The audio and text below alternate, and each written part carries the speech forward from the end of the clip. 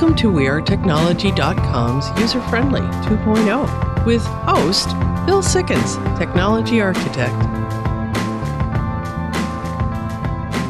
And this is User-Friendly 2.0. Welcome to the show this week. We got a great show for you. Got a number of different things coming up. We're going to be dropping right into the news here. Got a Q&A after that. Send us your questions and your comments. One user-friendly on Facebook, one user-friendly on Twitter, or listen to our podcasts anywhere you listen to podcasts. Today's news is brought to you by the Be Local, Buy Local holiday shopping campaign sponsored by the Sherwood Chamber of Commerce and Metropolitan Land Group. Save up to 20% on gift cards and support local businesses impacted by the pandemic. Go to sherwoodchamber.org for more information. What do we have in the news? Police drones start thinking for themselves. Yeah, now, what could possibly go wrong here, right? So, what's going on? Skynet. Yeah, Skynet. Skynet is what came to mind for me, too, with this. And what's going on here is, like anybody else, the police departments are starting to use more technology for things. And drones are actually a safe way with COVID and violent crimes and everything else to be able to check things out. And the example that was used on this was a guy that had shot and assaulted two people and then went rounding off from the scene, and they sent the drone after him. He ran into a mall or something, got into the crowd, ran out the front. It was able to follow him, and they were able to catch the bad guy. So from that standpoint, it seems like something that makes a lot of sense. Now, there are some privacy concerns. And one of the other things here is the police have been able to get exempt from the laws that requires a drone operator to be in line of sight of their drone. And this is an FAA thing because of the problems that they're having with the planes. So these can go 3, 4, or 5 miles away. And in the city where this story came from is they have 2 sites which cover 2/3 of the city, and they're trying to get another site for the third. So, there's pluses and minuses to everything. New technology is there, but that is what's going on. And we're going to see a lot more AI in drones with some of the models coming out next year. So this will be a thing, and not just with the police. Online shipping faces test. Now, is this a pass-fail?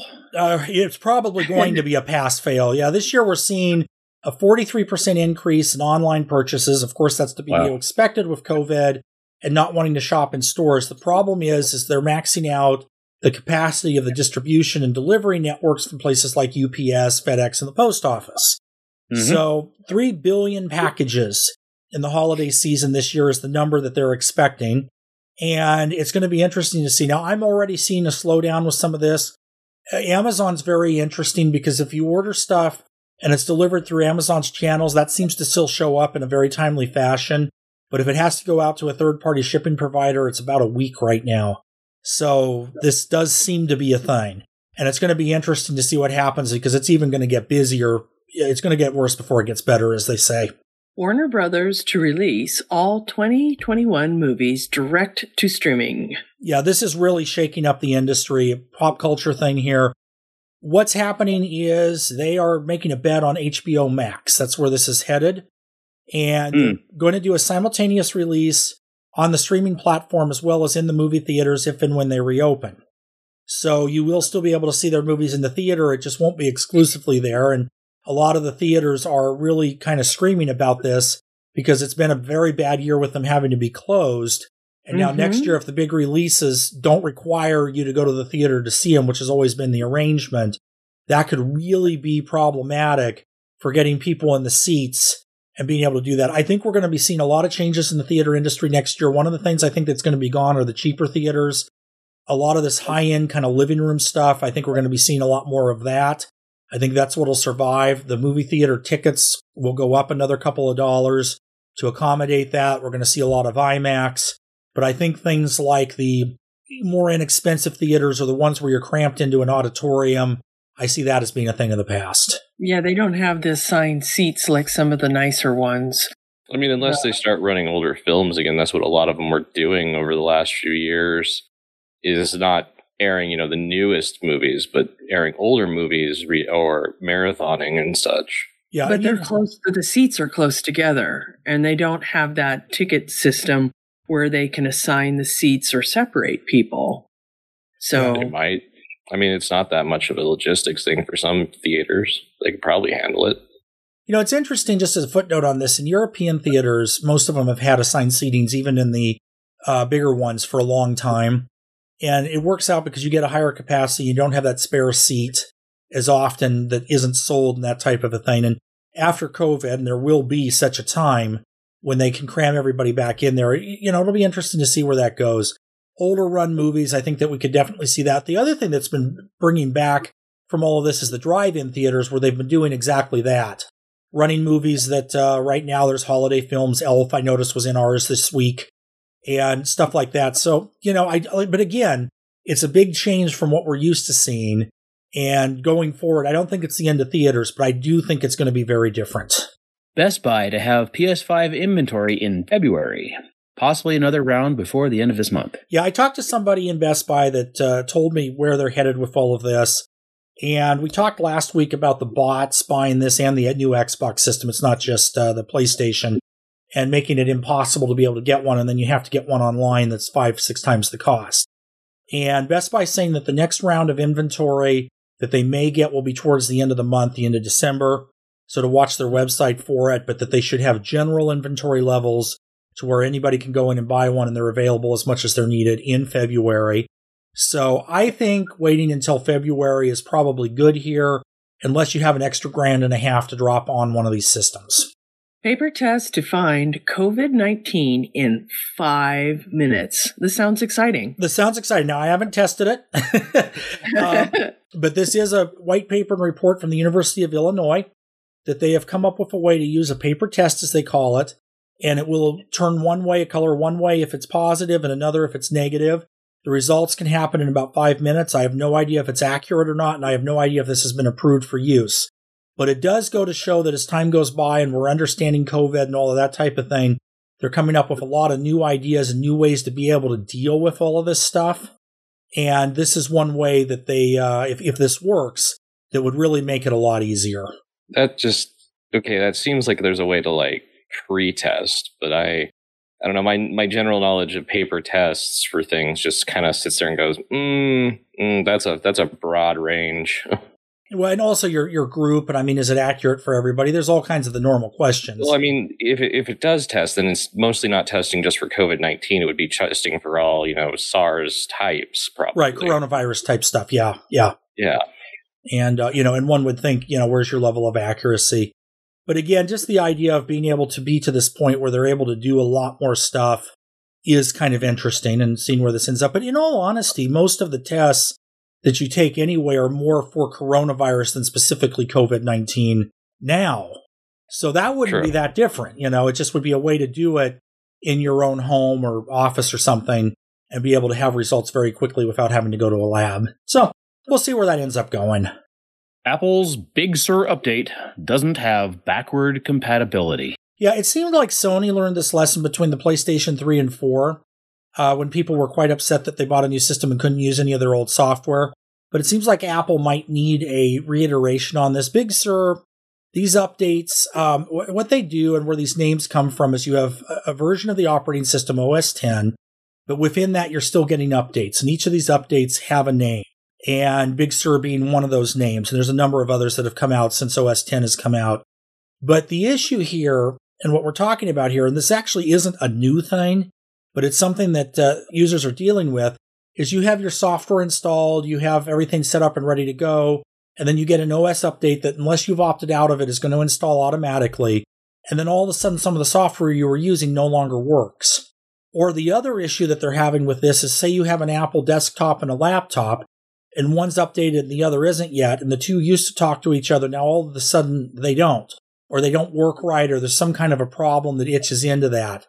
And these kind of situations, I think, need to be handled better, because if you're using equipment in an office environment and you need to be able to work between things, you don't necessarily have the time for something to stop working and then having to spend several hours to call Apple Care or whoever to try and get it fixed back up. And these are the things that can really bring in frustration.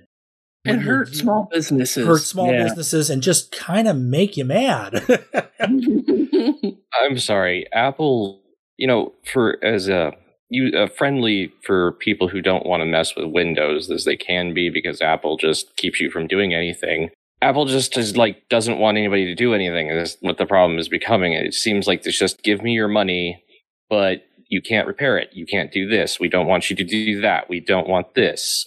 So it's like, why am I giving you money to be able to do less? Yeah. Closed ecosystem. And that's always what it's been about. So, all right, this is User Friendly 2.0. We're going to be back after the break. Got a great show for you this week. We're going to be talking about how we produce our show and our podcast. I've had a lot of questions on that. Got a question with an actor, or a question and answer session coming up, and then an interview with an actor. We'll be back after the break. Have you seen him? He's from the future. He's got a really big computer. And he uses it every day. And he uses it in every way. What's he use it for? You know I'm not that sure because it uses future technology. Welcome back. This is User Friendly 2.0. This next segment is actually based on a number of listener questions you have sent in, dealing with the production of our own show. And some of the questions we've received is, how do I get into podcasting? What's involved with that? We're going to be diving into distribution in our Q&A in the next segment a little bit. But what I wanted to talk about was some of the things that we've dealt with the production of the show and background and that kind of a thing. Jeremy, Gretchen, Bill, you guys are all on? Mm-hmm. Yep. Mm-hmm. And I asked those questions because with COVID this year, like everything else, we've had to make some changes. And one of them has been that we haven't been in a studio since February. And that's been something that's taken a little bit of getting used to. We record in our home studios. Not all of us had a home studio, so that was number one that we had to change. Yeah. And get that type of a thing set up. And, there's a little bit of a trade-off. We do obviously want everybody to be safe. And since we can do this in a remote environment, we do. But you don't have necessarily as clean of audio. I mean, every once in a while you'll hear, things in the background. Like a dog barking? Like a dog Or a barking, cat. yeah. I have a premonition that might be happening in the next segment. And, or a door closing. During the summer, I have a lot of problems that the gardener is in the same mornings we record. So we're actually having to work sometimes around a lawnmower. These type of things that you would not normally have when you're in a booth in a studio. And it's taken some getting used to, but it actually seems to be working out pretty well. The other thing of it is that we are also quite far apart. So, Jeremy and Gretchen, you're about 600 miles away from me. And I don't know, Bill, how far away are you from Jeremy and Gretchen? What is that? It's about 2 hours if you were to drive it. Yeah. Yeah, it's a two to 2.5 hour drive. So yeah, 70 miles? Like 70 miles? 80? Yeah. So, it's definitely enough that it is worth being able to do this remotely. Next year, hopefully, we'll all be in the same place again when we get back into the studio. But it's been an evolution. Now, we started the show in 2014, and that was our first year of doing that. We were a half-hour format back then, and we were on the air on a local station in Nevada, which was interesting. Great station, but we also had some things that their studio was in the inside of an old mall. And I know we've talked about this a little bit in the past, but we had some very interesting things that happened, like the harmonica player warming up while we were recording and no way to close a door. So, of course, you ended up with a situation where that was in the background.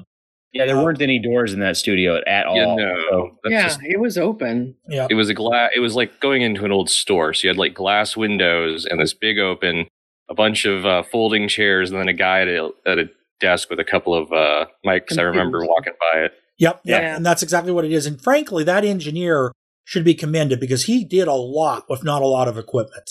I mean, what he came up with, he was really good. And they were all, very good. But you had some of these things. And one of the other issues, and I know that they moved to another location in the mall ultimately because of this that we were dealing with, is there was an electrical transformer in the ceiling right over the table where we would sit at. So you would get this hum. And you can't really edit out a hum, So, but you can, but it takes a lot of work. Yeah, it takes a lot of work, and it's better to not have that in the first place. Bill, would you agree? You do our editing, so do you prefer having to edit out a hum? No. The better the audio comes in, and this is something I'm going to say for everybody. The better you can get your audio during recording by following the practices, you can look it up on YouTube on how to really do your sound levels and such. The better it is going to be in the long term. And that's very, very true. If you start with better quality, you work through it. I know that some of the things what we've been facing since we've been out of the studio is echoes. That's something that happens from time to time, and you don't hear it in production, so you have to get it out in post. which can be a lot of fun, I'm sure. I don't know, Bill, what are some of the things that you've run into with having to record remotely? A lot of it's been, we've had audio drop out because the internet lags. We've just had a lot of different ones. We have background noises. We have, of course, because we're not in studio, our brain doesn't automatically think about things, but telephones going off, computer noises until we get those shut off. Talk to messenger pop-ups and such. Right. Yeah. We've had a lot of interesting ones. Cats, a lot of cats. Yep. Sorry. I like the cats. Cats are the best. Well, no one dislikes the cats, but, them offering their opinion means we have to put them in the credits. So it's So, Jeremy and Gretchen, what have you guys run into? We have the noises from the other half of the house. Phones ringing, delivery guy shows up, dog freaks out. Yeah. Squeaky floor. Yeah. A squeaky chair, squeaky desk parts, something on the desk that moves unexpectedly, the cat. The cat freaks out and sees something that she wants to play with and stomps around. Yeah. I think the one thing, though, is if podcasting is something that you would like to do it. And use the equipment you have, because it's not so much expected that it's going to be absolutely perfect. Now, since our show airs on the radio and is also a podcast, we try to take that to the next level, because it's just, we've been doing it for 7 years now. So we should be professional. This year's been a little bit different, so there's a little bit of leeway with that. But you like Bill says, you want to try to get the highest quality recording you can. Online. And go ahead. Well, I was going to say, and a big thing is you don't have to start with an expensive mic. You can go get what do they call them? A Snowball or a Blue. Yeah. Whatever they are. You can pick those up for $30, or you can actually go in, if you really enjoy it, spend the money to get a good mic, go to Guitar Center or something and find a mic that really works for you. There's a lot of videos on them for picking the right mic. But even then, you can still use free software like Audacity. If it's just you, if it's multiple people, then you kind of want to start bumping it up into multi-tracking. And there is a little bit of time and learning investment and stuff to really make it work. But if it just wants to be you doing it, you can do it with a lot of free software and fairly inexpensive mics. So what I'm going to do is invite everybody. If you have specific questions on this, we're very happy to answer them. And chances are, if you're running into a problem or an issue of some kind, we've hit it. Very likely we have, and have to figure out a way to work through it. So send it in. And this is something that a big part of why we do the show is because we enjoy doing it. And in all reality, it is a lot of fun. It's something not to get frustrated. And it is an art. And if it's something you like to do, but you have some questions, send them in. This is User Friendly 2.0. We'll be back after the break. Have you seen him? He's from the future. He's got a really big computer, and he uses it every day. And he uses it in every way. What's he use it for? I'm not that sure, because it uses future technology. Welcome back. This is User Friendly 2.0. This is our weekly Q&A. We answer your questions, or at least attempt to. Send us your questions and your comments, one user-friendly on Facebook, one user-friendly on Twitter. The other option is to give us a phone call, and that number is 503-766-6264. What questions do we have this week? How do I host a website in 2020? Yeah, that's a big question. It depends on what you need and what you're doing. So let's say you're hosting a business website or even something for personal reasons. There's a number of hosts out there that you can start with that are very basic, but also don't cost a lot, or in some cases are free and easy to deal with. And these would be like your Wix or your GoDaddy or some of those type of sites where it's kind of just a drag and drop. It puts the website together. The one disadvantage to those is if you need to do anything with your site that goes beyond what their initial capabilities are, that can become very, very difficult. If you're doing something a little more where you have to have customization, that type of thing, there's a number of different things out there. Amazon offers hosting. They will give you a free year of hosting services with Amazon Web Services. If you want that, that's just one example that's out there. If you want to do a WordPress site, there's a company called WordPress Engine, WP Engine, that's really good for that. And there's a number of different options. This has changed a lot because it used to be that you just put the HTML together and stuck it somewhere. And now it's a little bit different on the way that you would go about actually publishing. How do you distribute your podcast? Very programmatically. You know, there's a lot of options. Yeah, there are a ton of options. There's also a ton of podcast sites too. And this is the other thing. I know what we do, and what has made this really easy is we subscribe to a service called Captivate.fm, and they're good. There's a lot of them out there. We used to be on SoundCloud, and for distribution, SoundCloud was good, but we had some issues with the playback numbers. We needed them to be accurate. And, you know, so you want to look for kind of what you need and what's out there and cost and that type of thing. But what happens, at least the most basic way of describing this, is when you have your podcast on a host, they're going to give you something called an RSS feed. And then you take that information. It looks like a URL for a website. You take that information, and then you can go to each of the podcasts, like TuneIn or the other ones that are out there, iHeart, all the different ones, Apple Podcasts, Google Podcasts, and so on. And you submit it to each one individually. Each one has a slightly different process for accepting it, so you have to be prepared to go through and deal with signing up for some accounts. In some cases, some of them you just send the link. Now, one thing I do like on Captivate, and a lot of the other hosting services do this, is they have a screen that allows you to go through and just submit to everybody that's out there. And that does make life a lot easier, but of course there is a cost for doing it, and that's in your hosting fee. Is a credit or debit card safer for online purchases? Yep, question we get all the time. We've talked about this before, but we're getting into the holiday season, and this year online purchases are much, much higher than in the past. And definitely, without a question, use a credit card, not a debit card. The reason for that is if and when, in most cases, your credit card number will get out there. Somebody gets hacked, it just gets distributed, something happens. A credit card, the bad guys can run it up to the limit, but that's about all that goes on, and you're usually insured for that. A debit card, they can actually clean out your bank account. And that can be a lot more problematic to try and get your money back.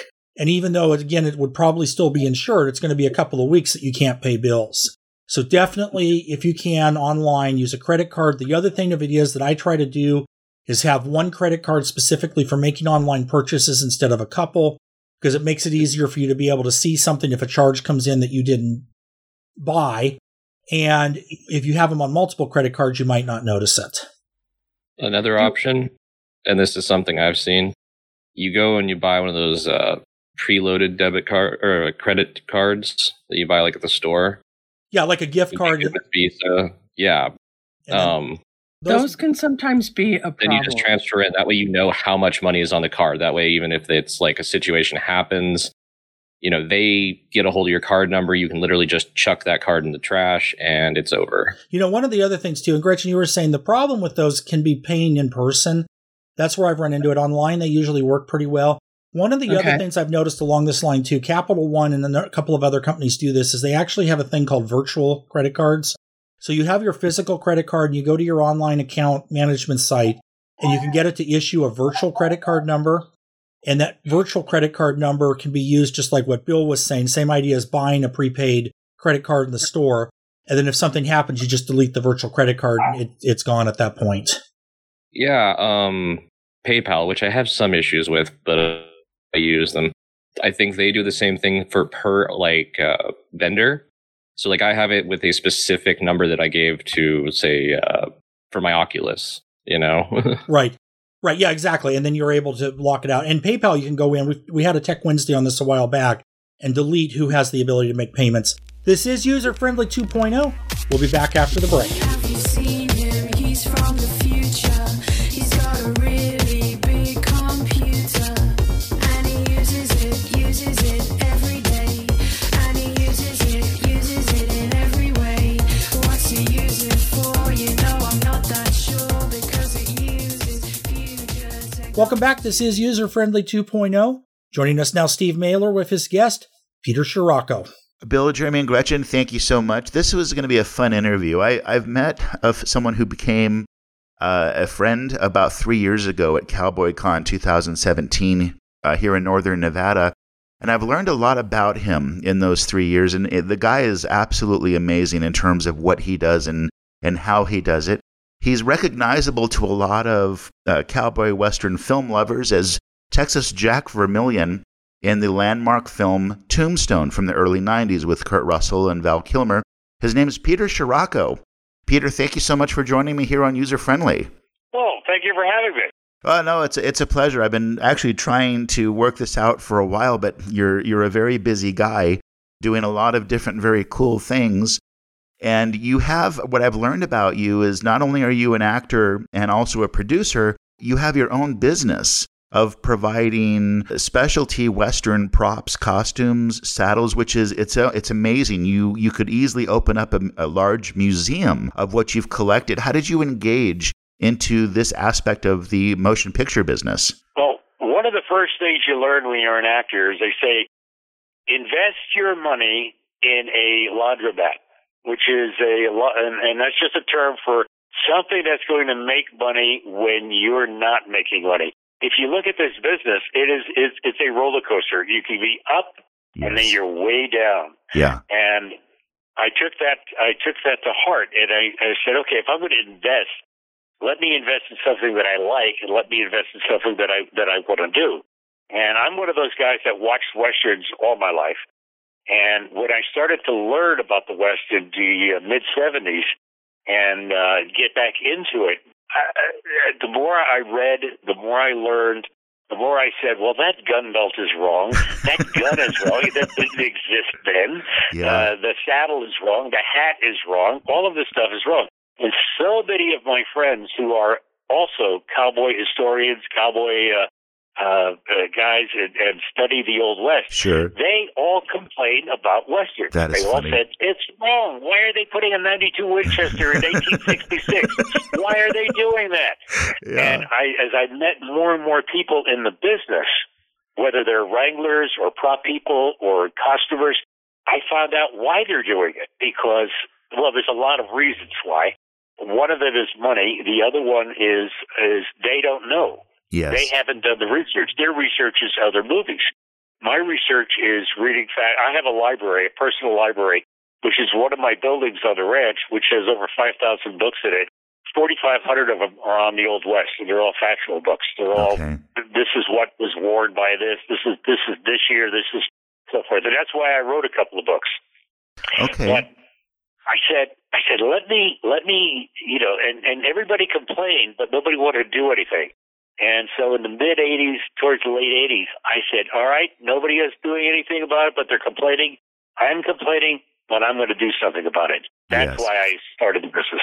Okay. I mean, and I have heard that about you, is that it was something that I've come to learn is you hit the nail on the head very, very cleanly when it comes to making sure that it is the right saddle, it is the right gun, it is the right hat, that the things do not look anachronistic in a Western film that you're working on, because you won't let that happen. Yeah, and it's still a battle doing that. I had a meeting with I could tell you some meetings that I've had with other producers on things where I'm going in to talk to them. There was a TV series that was being done mid-'90s, and they were having Jesse and Frank James rob a bank, and that was part of the story. Well, it was a fictional series. And I'm sitting there with the line producer, who's the guy who hires everybody. Sure. And I said, good, I will have Jesse and Frank James having the exact same guns and the exact same gun belts that the real ones had at this period in time. Because their criminal career lasted from 67 till 82. Okay. And things changed. Guns changed, so forth. And I said, so what year is the story taking place in? I will have that. And he looks at me and he goes, Jesse James is a fictional character. What are you talking about? He thought he was a fictional character? Exactly. Wow. That's how little they know about Okay, these that's things. scary. And I was like, okay. I had another producer that I talked to, and he said, oh, who knows what's right? What, 1% of the population? And I said, yeah, you're right. 1% of the population knows what's right. But we have 330 million people in this country. If 1%, which is 3.3 million people, go to see your show and spend $10, you just made $33 million. That's when his eyes lit up. Yeah. That's what he said. Oh, wait a minute. Okay. If I do it right, I'm going to get people that are going to spend money. Yeah. If I do it wrong, you're going to fail. You can look at the results of movies. For instance, when we did Tombstone, they also did Geronimo. They also did Quick and the Dead. Okay. Both Geronimo and Quick and the Dead grossed $18 million when they first came out, which is a failure because they were, $30, $40 million movies. Tombstone grossed $65 million because people went to see it over and over and over again. I've probably warped my DVD because I've watched it so many times. Yeah. People still continue to watch it. I get emails or Facebook things. Hey, I'm watching Tombstone for the 200th time, and they don't do that with the other movies, right? Because the other movies didn't care about doing it historically correct. They might have good acting, they might have a good story, but it's one of the things that I tell people about. I said, all right, you're making a cake. You have a good story, you have good actors, you have a good director, and he's making a cake. Well, you take the cake out of the oven, and the people that are adding stuff to it, I'm putting a nice icing on the cake. Wow. That's my whole analogy behind what I do. I'm doing the horses and saddles, but I'm also doing the costumes. I'm also doing the props. I'm also doing the set dressing. We have a 2,400-acre ranch for our location, so I'm doing the location. I'm doing the guns and the gun belts, and I'm hiring the background people who come fully dressed, sometimes with their own horses, and I'm also acting in it. So I'm doing, 6, 7, 8 different jobs. Yes. Now, I may be, I call myself the Walmart of Westerns, because I may be taking a loss leader on 1 or 2 items, but I'm making money on all the items. So when it comes down to it, one person asked me a couple of years ago, they said, how come you're always working and you're supplying quality stuff, but you're doing it at such a low price?